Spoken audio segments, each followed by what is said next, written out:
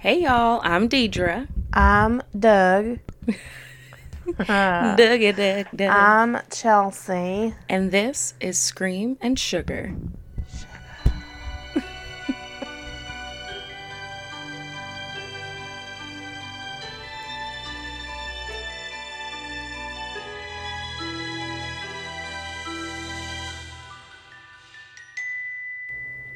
Hello. Hello. It is us. It is I. Sarah is not going to be here today. As you all know, we can't always be together. No. Ever. We've always got to have one out. Yeah, there's always one out. It's either me or Deidre or Sarah.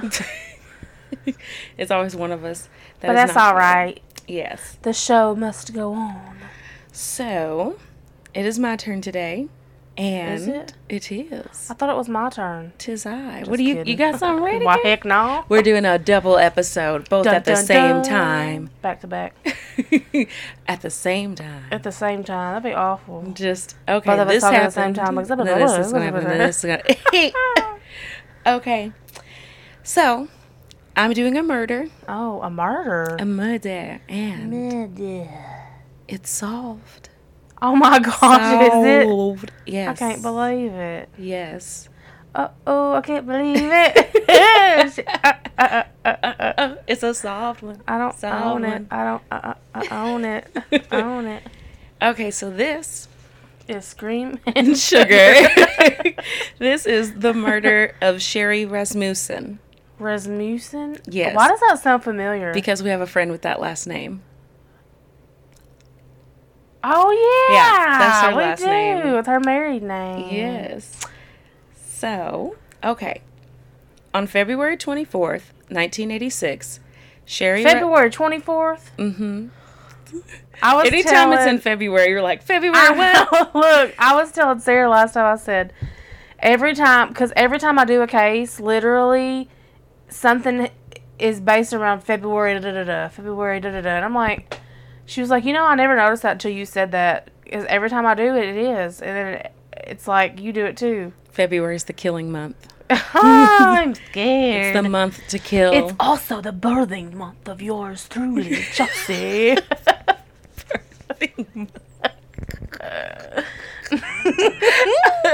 Okay. Oh, God. Okay. So, yeah. February 24th, 1986, Sherri Rasmussen, a 29-year-old woman who had just celebrated her birthday 2 weeks before. Oh, my word. Yep, so like the 10th, I think. That's 3 days before my birthday. Mm-hmm. Every time I bring it up, every It's around. That's 18 days before my birthday. I love my birthday. I don't know why. So she, 2 weeks before, she had just celebrated her birthday, and she was with her husband, John Rutan, at their condo in Van Nuys. I was like, I looked this up, but it's been I've had this one ready for so long, I forgot. Yeah, Van Nuys, California. She was preparing a motivational speech. She was scheduled to give that day at work, and she wasn't looking forward to it. She felt, I wouldn't either. Yeah, she felt it was a tactic managers use that isn't very effective, like the, come on, guys. Oh, yeah. But as we all know, it isn't. You're just looking at everybody like, okay. So, she wasn't looking forward to it. Her husband was heading to work, and she told him she might call in sick. She had hurt her back the day before working out and was going to use that as an excuse. She was like, my back hurt. I'm just not going. She just was not trying to do that. My double chin came to party with us. Hey, gay. She wants to know how y'all doing. That's Molly. Hey, gay. Hey. Okay. I threw the whole paper down and I didn't even read the second paragraph. I was like, thought believed. I was like, why that made no sense. Okay. At 9:45 a.m., a neighbor noticed their garage door was open, but couldn't see a car and figured no one was home. Van Nuys is a region of LA, so I'm sure they wanted to let someone know in case they forgot to close it. Like, it's not a, they were living in like these condos, so there were a bunch of people around. And 15 minutes later, John made the first of several unanswered calls home throughout the day. Sherri's sister also called without hearing from her. Around noon, two men who the neighbor believed, there it was, believed were gardeners in the complex, gave her and her husband a purse they'd found that turned out to be Sherri's. So these gardeners gave their neighbor a purse. Yeah, and it was Sherri's purse, just out somewhere. A maid cleaning a nearby unit said she heard what sounded like two people fighting, then someone falling around 12:30 in the afternoon. When John returned home that evening, he also found the garage door open along with broken glass on the driveway. And this is the husband, right? Right, like Okay. he's been calling, he can't get a hold of That's anybody. I just want to make sure, because, sometimes I fade in and out. Fading. I'm faded. I'm jaded. I'm done. Yeah, so he comes home from work that night, finds the broken glass in the driveway, and the BMW he bought for Sherri as an engagement gift was also missing. My John be mine. Okay, just getting a fancy car for an engagement gift. With a ring, probably. Looking like a dinner should have put a ring on it. You done put the ring and went to the dealership. Okay. Rights. I said I don't have the rights. We don't have the rights to anything. Because she planned to call into work, he thought it was weird she would have gone out without letting him know. And the answer machine at the condo wasn't activated. And usually they'd make a note to activate it whenever one of them wasn't going to be there. Like if nobody was going to be home, they'd Smart. always turn it on. That's a smart. Yeah, it's because this is the 80s and that's how things had to be. So he walks inside and finds Sherri dead on the living room floor, shot 3 times with what later would be identified as a federal .38 caliber J+P. There were signs of a struggle. A porcelain vase was broken and looked to have been broken over Sherri's head before she was shot. There was a bloody handprint next to the security alarm's panic button, and a dining room cabinet was turned over. It looked like someone tried to tie Sherri up at one point or another, and she had how can I speak today? She had defensive wounds and a bruise on her face that looked like it was caused by the muzzle of a gun. Oh, my. Yeah. The gun was fired through a quilted blanket to probably muffle the sound, and there was also a bite mark on her arm. An investigating criminalist noticed that. And How you just going to bite somebody? First of all, DNA. Second of all, are we too? I don't know. Biting people? I don't know. So that this criminalist investigating the whole case, he takes a swab of it, which I think back then DNA wasn't ready yet. Yeah. They weren't ready for all that. So the LAPD detectives that investigated the case said Sherri was most likely surprised and killed by a burglar. Sherri was wearing a bathrobe, nightgown, and underwear, so she didn't seem to be expecting company. The maid that heard the screaming and fighting did not recall hearing gunshots. She thought the whole event was a domestic dispute and didn't call the police. Why didn't you? Question. Okay. Why was the maid cleaning so late? This was the afternoon. She was cleaning at 12:30 in the afternoon. That's when she heard someone fall. Oh, and she was just in her robe and nightgown still in midday? Yeah, well, because she was going to call into work, so she was just chilling. Oh, okay. Oh. Yeah. Well, yeah. I was just that's when the curious. maid heard all that stuff going on. So, yeah, around noon. She must have slept in late. She was like, I'm sleeping in. Yeah, because she was up whenever her husband was leaving, and then she was like, I'm going to probably call in, and then... Yeah. I don't know, but we don't know when the whole struggle actually happened. The maid just heard that arguing in the fall. So, it could have been 11 o'clock. I don't know. 11 o'clock? Just rambling. Okay, so, I don't know why she didn't call the cops. It's it's a domestic dispute, so I'm just not going to call the cops. Somebody's beating on their significant other. I ain't going to worry about it. Okay. And when looking at the crime scene, it seemed the robber was in the process of taking some electronic equipment when Sherri confronted them. And as a result, some jewelry had been left behind and her car was taken as the getaway car. They just stole that car. Mm-hmm. I was like, okay. The only other thing that seemed to have been taken from their place was the couple's marriage license. Her B&W was found a week later, but there was no evidence found in the vehicle. Wow. Yeah. Lyle Mayer, the lead detective of the case, considered other possibilities besides the robbery gone wrong motive. He ruled out her husband as a suspect. John had quit his job and moved from L.A. shortly after the murder. So he just left. Which sounds suspicious if you ask me, but what did I know? So he just left. Like, he was like, okay, I'm gone. That is a little suspicious. Yeah, like, what is... But, I mean, he could, yeah. That's suspicious.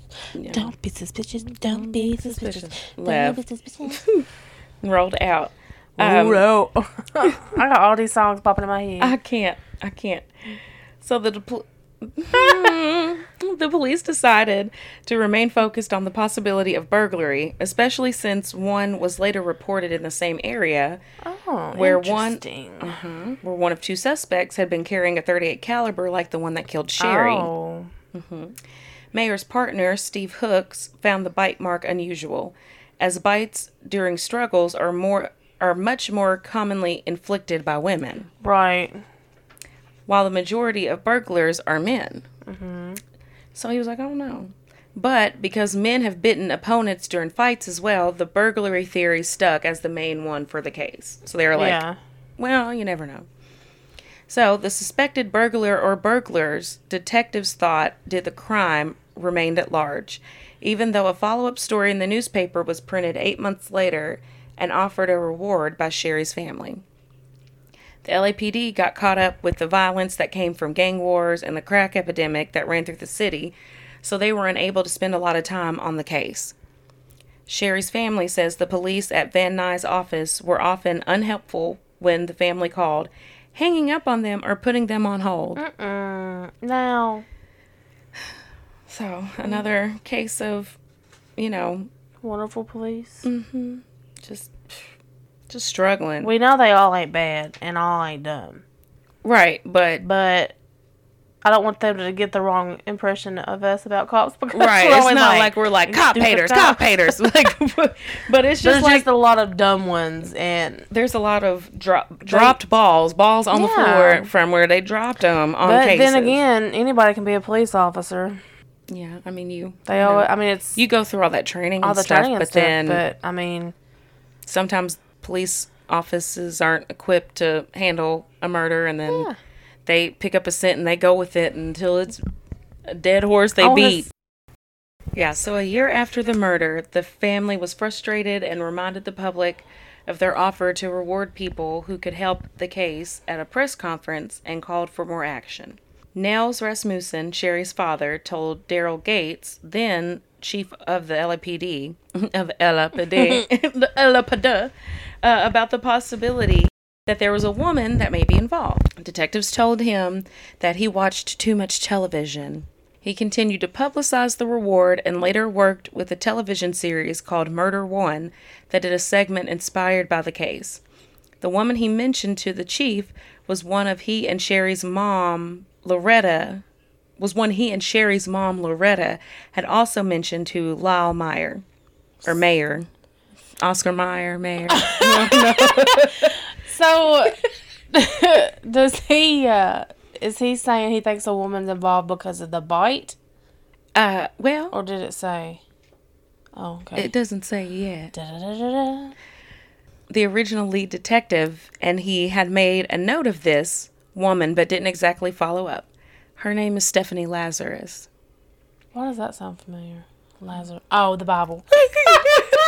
Wow, Chelsea. Brought back from the dead. And there's two Lazaruses in the Bible. I found out. You just said your dad's name. Just the whole name. Oh, Lord. And there are two Lazaruses in the Bible. Found that out thanks to my dad. I said his name earlier, so we had to cut it out. And I'm sure David remembers that story. said his whole name too. His whole name. Because I always say his whole name. I always know. say David Bleed every time I talk about him. Okay. So, while an undergrad at UCLA from 1978 to 1982, John Rutan, Sherri's husband, occasionally dated Stephanie, a fellow Dykstra Hall resident from Simi Valley, California. Stephanie would steal John's clothes when he showered and take pictures of him naked while he was asleep. John never thought their relationship was more than hooking up. They had sex for the first time after he graduated, and it happened like between 20 and 30 times from 1981 to 1984. But she was never his girlfriend. That was made quite clear. That's weird. Yeah, I don't know. They got like a weird, like, it's like she's a dude almost. Like, yeah, taking pictures. like a bro. Like just, bro. like, got you, bro. And then but then they're doing it. So I don't know. I don't know. He had just accepted a job with a hard drive manufacturer, and she applied to the city's police academy and went on to become an officer with the LAPD in 1983, which is 3 years before Sherri's murder. So that's how all their college stuff played out. But he met this girl then. John later met Sherri. She graduated from Loma Linda. Question, wait. Let me make sure I'm on the right track. The girl that did all that, the pictures, that wasn't Sherri. No. This is a girl that they think Stephanie. Involved. The parents, Sherri's parents, told the police about this girl, Stephanie Lazarus. Okay. Sherri, Okay. I just wanted to make ends sure up marrying. I was Yes. up to You're up to speed. 'cause, just be getting lost in trends. Lost in the sauce. Okay. So, yeah. Okay. So Sherri graduated from Loma Linda University and was on a fast career track in critical care nursing. She entered college at 16. And I know. And by her late 20s was the director of nursing at Glendale Adventist Medical Center. I'd be scared to death. I know. We all know. I can't. I was scared when I started my first day of high school. What are you talking about? Like 16 and yeah, in college. scared. She in college, about to just start saving lives. We like, don't touch me in a crisis. Like, don't, whatever it is. Are you ready to save lives? Nobody text me in a crisis. Don't. Okay. So, I yeah. just thought that was Rihanna. Yes, I was trying to think of it the whole time. I'm like, what is it? It's a beautiful day to save lives. It's a beautiful day to save lives. She says that she's 22 years old. Like, never. So, yeah, she's in her late 20s, and she's giving presentations and teaching classes to fellow nurses, because she's like... She must be real smart. Yeah, she was. Or was. Yeah. She must have been real smart. It's real sad.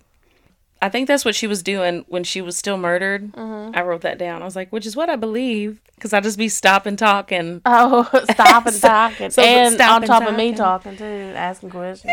So, yeah, I think... Making statements. So I think that's what she was doing while she was murdered, because I think she had to do that, presentation or whatever, or the speech, and she just wasn't feeling it. She should just did it. I know. But it was going to happen either way, because yeah, I was going to say, once you find out what's going on. Okay, at one point, Stephanie threw John a surprise party on his 25th birthday. This was before she was dating... what was I doing? This was before she sounds knew. like you weren't doing your presentation either. I'm obviously not. I'm just kidding. Words are literally missing. This was before she knew he was dating other women, or that he had started a serious relationship. Oh my god. This was before she knew he was dating other women, or that he had started a serious relationship with Sherri. Don't know if y'all heard that, but oh my god. When she found out he was dating Sherri, she was tore up. She wrote a letter in 1985 to John's mother, y'all. Oh, wow. She wrote a letter to his mama. His mama. His mama. She said, and I quote, "I'm truly in love with John, and the past year has really torn me up. I wish it didn't end the way it did, and I don't think I'll ever understand his decision. And in her journal, she wrote, I really don't feel like working. I found out that John is getting married. So she's all depressed and visits John at the condo where they had sex to give her closure. What? After he was married or before he got married? Before he got married. Ratchet. But he's with Sherri at this point. Yeah, I mean, he engaged. Just a little closure sex. No, sir. Well, so, okay. While John and Sherri were engaged, Stephanie brought her skis to their apartment and asked him to wax them. Even though Sherri was not happy about it, he still did it. Sherri thought it was all a little strange since Lazarus was dressed in sexy workout clothes, and after Stephanie left, Sherri asked John if their relationship was really over. John told her they were just friends. A few days later, Stephanie returned to pick up her skis in uniform and armed after he left for work. This made Sherri nervous, and she begged John to make her stop coming by. John just told her to ignore Stephanie and that there was nothing going on with them. Lies. Yeah, like, who knows? Sherri's dad said Stephanie visited Sherri at her office and told her things weren't over between her and John, and said, if I can't have John, no one else will. Trifling. Nels, Sherri's dad, said shortly before her death, Sherri called and said she was scared Stephanie was stalking her on the street. Huh. John and Sherri were married. A few months later in November. This is still 1985. So they were only married roughly 3 months when she was killed. Dang. Yeah. Her dad also said he didn't believe that Sherri, who was 6 feet tall, had a larger frame, and was in good physical shape, had been the victim of a botched burglary. It would have been a struggle for anyone to subdue her in close quarters, and Mayer, the lead investigator, had told him at one point the struggle may have lasted an hour and a half, a long time for burglars that are after items of value in a home. Like, that's, like, at some point you're just gonna give up and leave. Yeah. Like, you're not gonna just get the job, like, okay, I'm gone. Mayer also said whoever shot Sherri had fired directly into her chest at close range and taken the trouble to muffle the shot with the quilt, suggesting that the killing was deliberate and not an accident or last-minute thought in a botched robbery. Rude. Yeah. Mayer eventually retired, and the new detectives assigned to the case told Nels he was unable to follow up on Mayer's notes and didn't think any new leads would be found. Nels was told in 1993, when he offered to pay for DNA testing on the evidence from the murder, that the police had to have a suspect in order to proceed with the testing. So he was going to pay for the testing, the DNA testing. He was like, I'll do it. And they were like, well, we have to have a suspect to get it tested. Why? What? Why does that matter? Oh, y'all probably heard that little bump. That makes no sense. Yeah, no. So there's that. He literally let technology catch up and offered to pay for the testing himself, and they still kept him from doing it. Yeah. In 1989, 3 years after Sherri passed, Stephanie and John had a brief fling. Mayer's notes showed that John had called him and asked if he was absolutely sure there was no evidence linking Stephanie to his late wife's murder. During this time, Stephanie continued working with the LAPD. She also started Unique Investigations, her own private investigation firm. She earned medals, including 1 gold at the 1987 World Police and Fire Games in San Diego. In 1993, after working in the departments of Drug Abuse Resistance Education and Internal Affairs, which, if you didn't know, means investigating other police officers on their actions and behaviors if there's a complaint. Like, Internal Affairs are like the big dogs of the police. Like, when police do something wrong, they're like all up in there. Like, no cops want Internal Affairs investigating their station. And she was on that and the Drug Abuse Resistance Education thing. So after she did all that, then she became a detective. By 1996, she married a fellow officer and adopted a daughter with him, moving back to Simi Valley, her hometown. At work, she became an instructor at the police academy. John, Sherri's husband, ended up remarrying as well. He did not pressure the police as his former father-in-law had. He's just like moving on. I don't know. It don't make no sense to me. There's literally no telling. So, in the late 90s... It's 420. I'm just saying that because 420. It's not because I'm like, hurry up. Like, it's 4:20. It's 4:20. It's 4:20 in the afternoon. It's 4:20 in the evening. Okay. In the late 90s, after DNA testing had become more of a thing, the LAPD formed a new unit that looked through the forensic evidence collected from the department's cold case files to see if any new leads could come through the DNA. I just have run-on sentences left and like I'm like and I'm like every time I gotta set it, then I gotta go with it. I knew you was gonna do that. Just like, where is the comma? Where's the comma? Where's the period? We need to have her on here as a guest just to rap God. Just rap stuff. Oh God. Because she can do the fast part. You know she can't, girl. She can do it. She can do it. We have a wonderful friend, and she can rap the fastest part to rap God. Literally word for word. The as Eminem fast song. as him. As fast She's as you. amazing. I done lost my spot. Come through the DNA. My spot is gone. Yeah. Okay, I found it. Among this evidence was the DNA from Sherri's condo and was considered a good candidate to find new leads all of a sudden. But it wasn't until 2004 that criminalist Jennifer Francis was able to analyze it.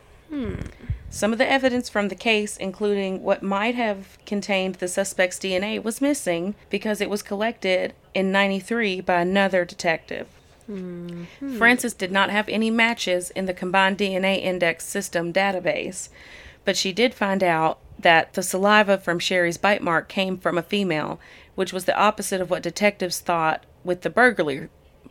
The burglary theory. Why did I do this to myself? Several years later, Francis said it was weird, but she was given access to not just the DNA sample, but the entire case file. It was given to her to help decide which other samples she should analyze. When she found out the suspect was female, she came across the report of a third-party female who allegedly harassed Sherri at her job and residence before the murder, which we know that's Stephanie. Yeah. When she asked the detective over her if this woman had been investigated, he apparently said, "Oh, you mean the LAPD detective?" He told her about Stephanie being John's ex and was a current LAPD detective, but she's not part of this. Yeah, he insisted. Yeah, because you know everything. Yeah, like, okay. Dr. Phil. He insisted that the case was just a burglary, as the department had decided long ago. No other detective would pursue the case, and the evidence went back into the files. This is insane to me. I know it's one of their own, but it's crazy that they won't even get a sample when it's on record that Sherri told her parents, who then told two head investigators she was terrified. Yeah. Stephanie was stalking her and had harassed her in public. And they're like, nah. Has anyone covered this case before? Yes, my favorite murder did. My favorite. Are they the only ones? I think so. Yeah, because I looked to see if it was on any of the other ones we listened to, just to make sure nobody, or like y'all hadn't listened to anything about it. Okay. On mine. Now, on TV, probably. But yeah. But yeah. But yeah. So, okay, by 2009, so this is still, like, it's 2009. This was 1986. Okay, by 2009, crime in LA had declined enough from the past that the detectives began looking into cold cases again to increase their clearance rates. Which I'm like, how do y'all not have a cold case team? LA has one of the coldest cold cases in America, and they didn't have a big team. Yeah, that's back in 2009. Yeah, 09. I mean, we graduated. Ooh, Lord, we old. That's when we graduated. Oh my God. And they still didn't have a cold case team. Yeah. I'm like, you literally have like the Black Dahlia murder, and you don't have a cold case team. But anyway, Black Dahlia. I just listened to that one. Oh, did you? On Morbid. Yeah. That was in LA in like the 30s or 40s. I forgot about that. And they still... And I didn't have... Yeah. No cold case team, 2009. Like, what's going on? So, I may be wrong, but the way the article read was that there wasn't one. So, I'm pretty sure. Yeah. I don't know. But in Van Nuys, Jim Nuttall and Pete Barba reviewed the Rasmussen file and found it interesting enough to pursue. Because the DNA pointed to a female suspect, they decided the burglary theory was invalid, and they started from the beginning. Well, good. Jim and Pete are going to be the heroes of this story. And Pete. Jim and Pete. You are heroes, Jim and Pete. Jim and Pete. The heroes of the case, okay? The heroes of the day. Hey. So, they looked at the case as a murder, with the burglary staged to throw police off the trail. Many things about the crime were unlikely signs that it was a break-in, especially the fact it was committed in daylight. Yeah, daylight. Hello. Daylight. Okay. My peanut butter chocolate cake with Kool-Aid. We don't own the rights. Oh, that's my favorite part of that song, y'all. Okay, the couple, they're like, if they don't tell the damn peanut story. crime. Okay. Inside, sorry. The couple's jewelry box was in plain view on top of the dresser and had not been touched. The condo was in the middle of a gated complex surrounded by other condos that the burglar could easily be observed. The front door had an alarm warning and had not been forced open, as it might have been if the burglars thought they were breaking in somewhere when no one was home. Like, just all this evidence saying, no, it's not a burglary, and they're like, yep. Oh, it's a burglary. Just like someone that one broke case in I and killed did. her. Yeah, it's a suicide. 19 stabs to the back of the neck, suicide. Suicide. Slit to the neck. Suicide. Slit her own throat, suicide. Down to the bone. Suicide.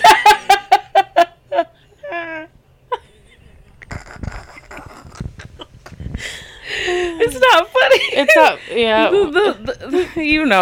Y'all know what we're trying to say. It's not funny, but it's like, how can y'all think that?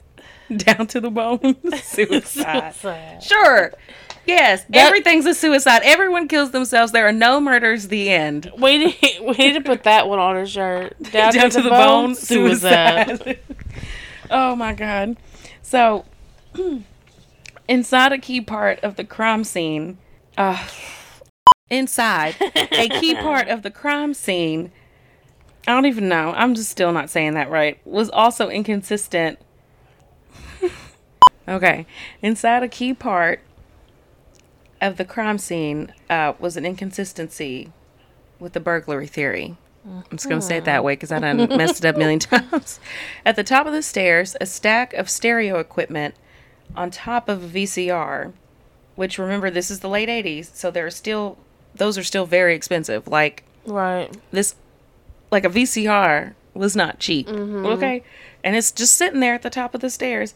If the struggle between Sherri and her attacker began upstairs and then continued downstairs, that stack would likely have been knocked downstairs and scattered as well. Right. It made more sense to assume it had been stacked afterwards, when an actual thief would have fled the scene immediately after the shooting.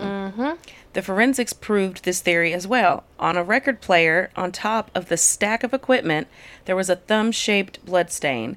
It had no print, suggesting whoever left it was wearing gloves to avoid leaving their actual prints.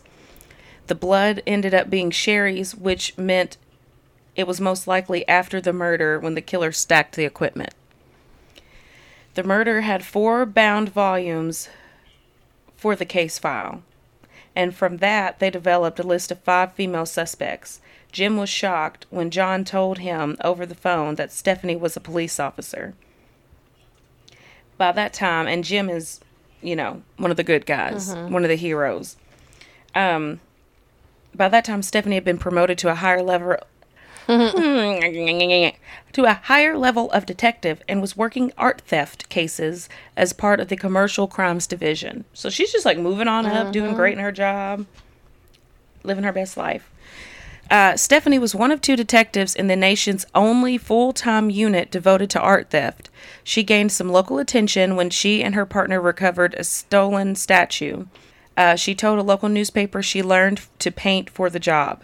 Off the job, she had been active in the LA Women's Police Officers Association and organized child care for families of officers. She also did all kinds of good things in the community as well. Jim and Pete knew with Stephanie still being in the department and being a role model in the community, they would have to tread carefully. Still, they had Stephanie as one of the 5 promising suspects, since they read in the files that she and John had ended a relationship they had over the summer before the murder. The 2 investigators soon eliminated all but one of the women.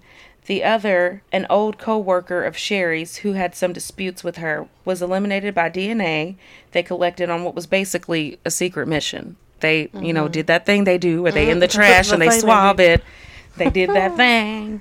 Do your thing, got money, make it roll.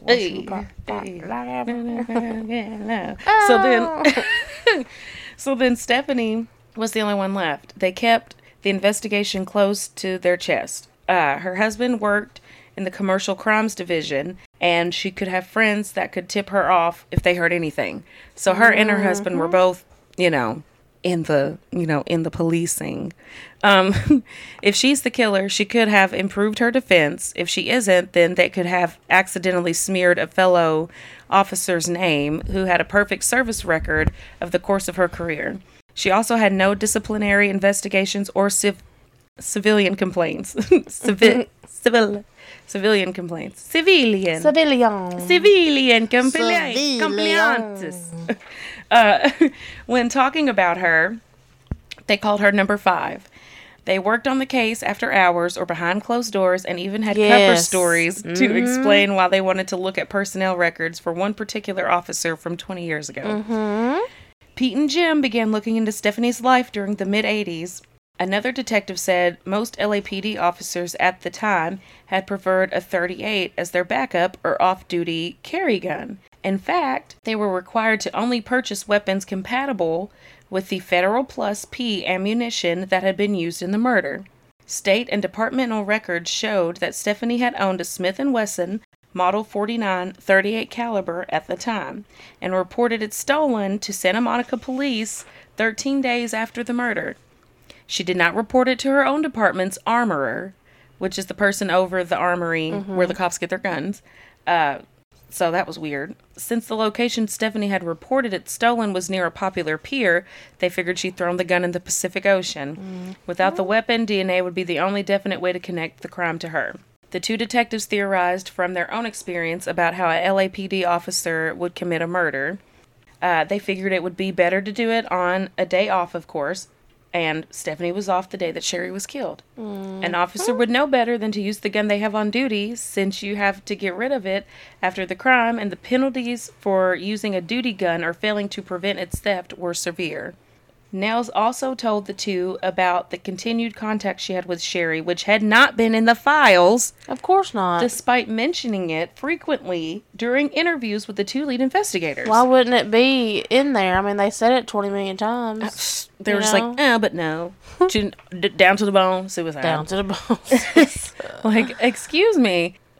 Realizing that she was their prime suspect, the detectives informed their superiors and arranged to discreetly collect a voluntary discarded DNA sample from her, knowing they could do so without having to get a warrant, which would let Stephanie know that she was under investigation if they did the warrant. So while Stephanie was off duty running errands, she threw away a cup she was drinking from, and they scooped it up. It matched the DNA from the bite mark on Sherri Rasmussen. Just 2009. 2009, in the year of our Lord, 1986, she was murdered. I'm sorry. So, yeah. On June 5th, the day before Victoria's birthday, 2009. Victoria! The announcement of the arrest of Stephanie Lazarus in the 23-year-old case shocked the press and LAPD. She had been sitting in her 3rd-floor office when she was told that a suspect in custody at the jail might have information on one of her cases. She immediately left to check on the suspect, but when you go through jail security, you have to surrender your weapon. They tricked her. Yeah, they tricked her. Once they got the gun, she was arrested. The announcement stunned the police department. One veteran officer told the LA Times, "Never in my wildest imagination would I ever think she could do something like this. We drank beers." And who said this? Her partner? No, like a vet, like an old officer. Oh, an old officer. Okay. Yeah, like a veteran officer of the LA Times. I was really getting into it too. You were. I was like, wait. we drink beers. Wait. Who? Oh, that's funny. Victoria's calling me. Hold on, Victoria. We recording, girl. Yeah, we drank beers. She was all... I wanted to get that right. I'm keeping it in. She was always quick to give you a hug or tell a joke. Or murder you. Yeah. If you slept with somebody she did. And if you murdered somebody, you would want people to think you're this sweet, you know, nice, genuine person. She's a good person. She just murdered somebody that way, once. You know, it's not all pointing to you. You know what I mean? Yeah, no, she done tricked everybody and did all this stuff. So, she just murdered her and went on about her business for almost 30 years like nothing happened. They were all kinds of good things said about her. But other details began to appear on the internet about her. She was nicknamed Spaz or Spazarus. Spazarus. Because her last name's Lazarus. For her erratic behavior when she became flustered or angry. So, like, now the tea's coming out. They're like, well. Let that tea spill some tea. We called her Spazarus. Dead. Nels Rasmussen held a press conference the day of her court appearance and told the press what he'd been telling the LAPD all along. The likeliest suspect is one of your own. Mm-hmm. He told about the numerous times he told the LAPD to take a closer look at the jealous ex-girlfriend of his daughter's husband. The family's attorney said they provided information on the first day that there was a woman who was problematic. The family is extremely pleased and relieved with the arrest of Lazarus. Mm-hmm. After Lazarus's arrest, new details emerged. The scene was more gruesome than originally revealed. Sherri's head had been bludgeoned. She had wounds on her wrists that indicated she had been tied up. If the maid who heard the screams would have called the police, this might have been a different story. Yeah. For that time being, anyway. Yeah, like, if she would have Depending on if she was disguised as far as confronting her. Well, they mean if, like, if the maid had said something, then the police would have came, and then she would have probably been caught in the act. Oh, yeah. Yeah, but she just... I don't know what I'm talking about. Disguise. I'm just like, yeah, until now, you know, until then, because she could do it some other time, and, you know, she could have just been disguised, and Sherri would have known it was her, so she could do it, you know, come back and do it again. The police come, but I'm not even thinking, like, obviously she's not going to know that the maid called the police, so she would be caught in the act. Oh, my God. There was no sense in me capping, doing the recap. Yeah. It's fine. I'm a recapper. Look, too. The audience is probably like, phew. I roll. Like, okay, y'all. Okay, we're sorry. Yeah, so she would have just done that. It would have been a different story. Mm-hmm. But the case against Lazarus lasted 5 weeks, in which more than 60 witnesses testified and 400 exhibits were presented from the state and the defense. Defense attorney Mark Overland countered by repeatedly questioning the integrity of the DNA bite mark evidence, arguing that the vial it was stored in was not properly sealed and the envelope containing the sample was ripped. He also noted that a blood smear from an unidentified male was analyzed for DNA and did not match either the blood of Stephanie or Sherri, suggesting the possibility of another suspect. During cross-examination, Overland tried to show his client was not the obsessed, jilted lover portrayed by prosecutors. In fact, Overland said her former boyfriend, John Rutan, continued to pursue her after becoming engaged, which could be true, but at the end of the day, she murdered her, so no matter what, she's an awful person. Mm-hmm. But, you know, in the end, the DNA evidence proved too difficult to overcome. After a little more than a day of deliberation, the panel of 8 women and 4 men found Stephanie Lazarus guilty. Guilty. On June 9th, 2009, Stephanie Lazarus found herself on the wrong side of the law. Mm-hmm. She appeared in court in an orange jumpsuit, appearing distressed, her eyes wide open, and more like on the right side of the law, where she belongs. Yeah, on the side, on the wrong side of the right side of the law. Mm-hmm. A pic will be on the Instagram. She looks creepy, looking like Spazarus for sure. On March 9th, 2012, Lazarus was found guilty of first-degree murder. During the testimony heard before sentencing, John Rutan said, "The fact that Sherri's death occurred because she met and married me brings me to my knees." On May 11th, Lazarus was sentenced to 27 years at the California Center Lazarus was sentenced to 27 years at the Central California Women's Facility Prison. She will be eligible for parole in 2039. And that is the murder of Sherri Rasmussen, who did nothing wrong, but all she did was love a man. That's all she did. California. Yeah, that was a good one. Women's Facility Prison. Prison. Not up for parole. Yeah, Till 2039. Stephanie's crazy. Yeah. Crazy. Awful. And then just became a cop. Well, she was a cop before then. How you gonna kill somebody when you're a cop like this? Like, oh, I'm just gonna kill him. I'll get away with it. Some of them think that they're smarter. Oh, I'm a police officer. I can do whatever I want. Yeah, or I'm smart enough. I won't get caught. Yeah, but maybe newsflash. But then you bit somebody. Some of y'all cops that think that are listening. That ain't the case, old buddy, old pal. We gonna get you. We coming for you. We gonna find you. And we gonna tell on you. All right.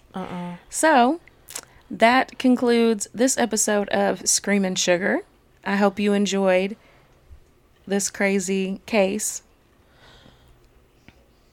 Go follow us on Instagram at Screamin' Sugar Podcast, where you can see creepy Stephanie Spazarus and pictures of Sherri and things like that.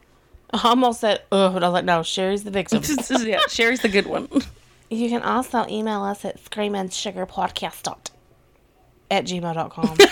I was going to say at screamandsugarpodcast.com. screamandsugarpodcast@gmail.com. You can email us on anything you want to do, anything you want us to do. If you have any suggestions. Stories. People have been telling me they're going to do stories, but they haven't sent them in. We got some bones to pick with you. Some of you. Oh my gosh. I thought you were going to say some bitches. Bones to pick with some of you listeners. Mm-hmm. Talking about, I got this, I got that. Email us, girl. Email us. Put it in the email. We need some emails. We just got we're going to be like Blue's Clues. We just got a letter. We just got a letter. We just got a letter. I wonder who it's from. Okay, y'all. Well, keep listening.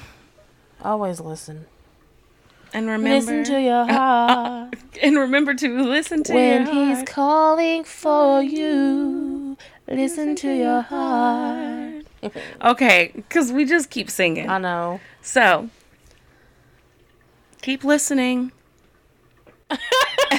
Please. Keep listening. Keep listening. And remember to keep it sweet. Bye. Bye.